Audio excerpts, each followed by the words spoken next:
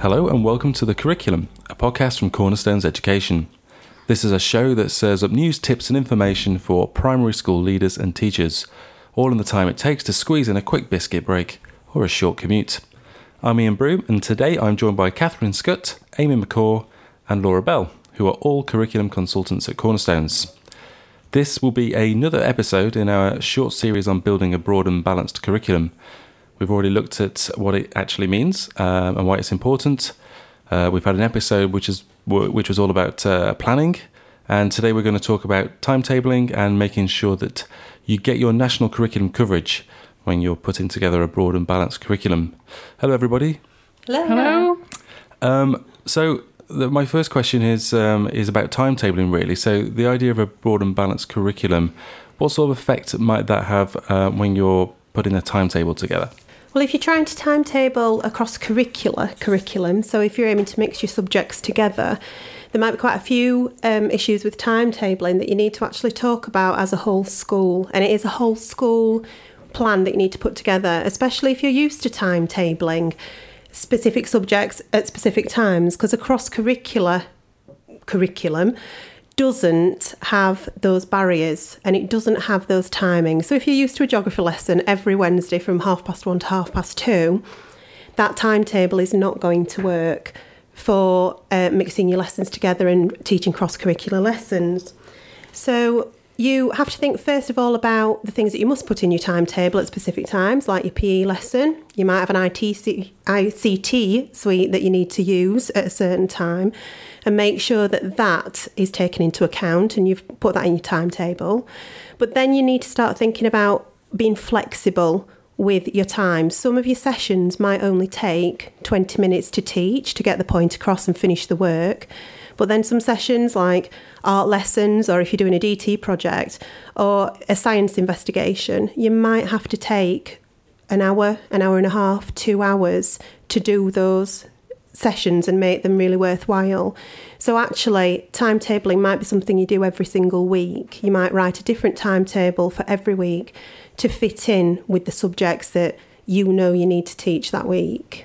I think in terms of English and maths as well, the time's usually protected for those subjects on your timetable. So it's about making the most of the opportunities across curricular links with those subjects and reflecting that in your planning in terms of making the detailed links between curriculum subjects and English and maths. And then also reflecting that in your timetabling. Like, for example, thinking about using a text in your English that might link to your topic on the ocean.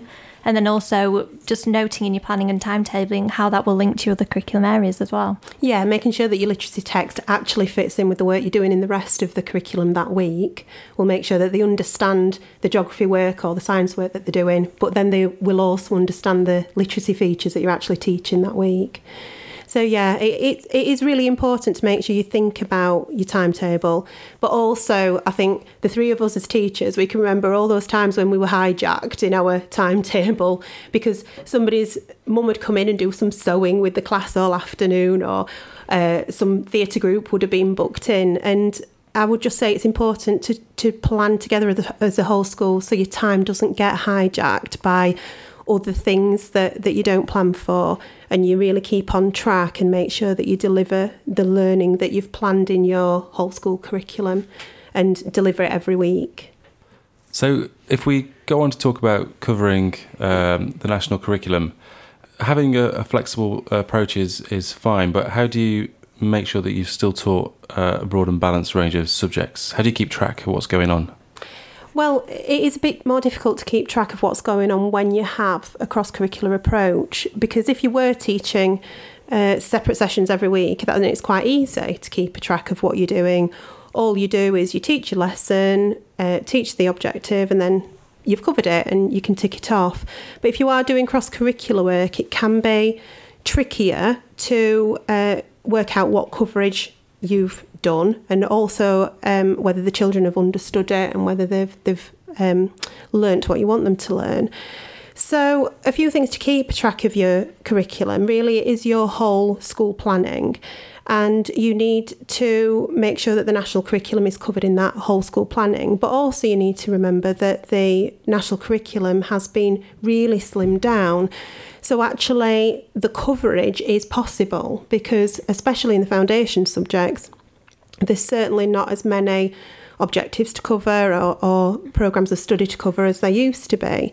So it is possible to cover those in your curriculum planning and also have room to be a little bit more creative in what you're doing and think about what you want the children to learn and how you want to teach them. I think there's a real benefit of that approach in terms of keeping that momentum going. I remember sometimes teaching a science lesson one week where you'd plan an investigation, carry out the investigation the following week, and it felt like you'd lost some of that momentum. Yeah. So I think with what you're talking about in terms of immersing them in a subject, you can keep that momentum and also progression going if you're doing it in a short space of time. Yeah, and also you can pick up on children's interests as well, because sometimes if you are teaching a session like science, something will come out of it and you'll cover something different to what you were planning. You'll cover your planned objectives and skills, but also there might be some misunderstanding or some extra learning that the children actually want to do through that science investigation.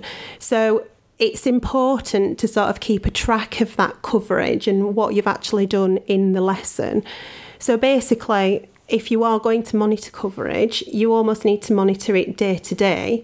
And you can either keep a track of coverage by ticking off the skills and objectives that you're teaching day to day and making sure that you've covered it all, or you can use a tracking system that can help you do that, can help you monitor your coverage. But it's also important to think about coverage does come from your long-term planning as well, because your long-term planning should have opportunities to visit and revisit programmes of study throughout the key stages, especially in the foundation subjects. So it's important that the coverage is in the long-term planning and then that you are delivering those sessions and monitoring that you are delivering all the things that you've planned to do. I think subject leaders can come into that as well and really take ownership of, if you're the science coordinator or the science leader, you can have that overview. If you've got a whole school plan, whole school coverage check, it just gives you the reassurance if you're leading a subject that you know it's being covered all the way through school. Okay, so what if the curriculum, if a school feels a curriculum there are specific areas where they are lacking coverage in certain subjects and they don't fit naturally into curriculum topics, what can they do then? Okay, so certain subjects that don't naturally fit into curriculum topics, flexibility is key here. So where a school's curriculum lacks balance or coverage in any one subject or particular area, they could map ahead for specialist weeks or days to address these gaps and boost coverage. Teachers could have weeks or days which focus on some of these particular subject areas like the science, arts, technology, geography, history, RE or even PE.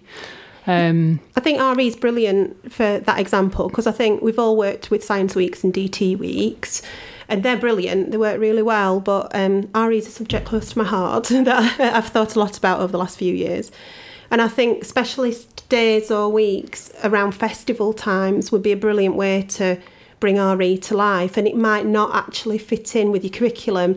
And I think we've all been there where we've tried to crowbar in subjects sometimes to try and fit them into our teaching. Whereas actually if you do, like Laura says, timetable and planning some time to do those extras, a day for RE around a festival time, bringing in some visitors, having a visit, making some artefacts or exploring some holy books. That's a really interesting way of bringing it to life without feeling as though you're having to make tenuous links. Yeah, and it's a great memorable experience for children as well, something that they'll remember. Assessment is also an important factor in order to ensure coverage. Be it ongoing or summative assessment, it enables teachers to monitor gaps and keep track of what's being taught in their curriculum. And in terms of assessment, it's important that all subjects have status within the curriculum. So yes, English and maths should be assessed in more depth and more frequently, but not exclusively. It's important that the foundation subjects feature. And it's important to think about what you are assessing, because if you have planned your whole curriculum and you've thought about the skills you're teaching and the knowledge you're actually teaching, that's the basis of your assessment for your foundation subjects. It's where you get your outcomes from, and then you can assess the outcomes. And then if you have got gaps in your learning, then it's about changing your planning, adding extra activities in to try and make sure that the children's knowledge is sound before they move on. Yeah. Assessment allows teachers to revisit the timetabling and the planning in order to fill those gaps in coverage. Yeah, and everything's flexible. I think the point is that your timetabling is flexible and it should be working for the children and for what they need to be doing.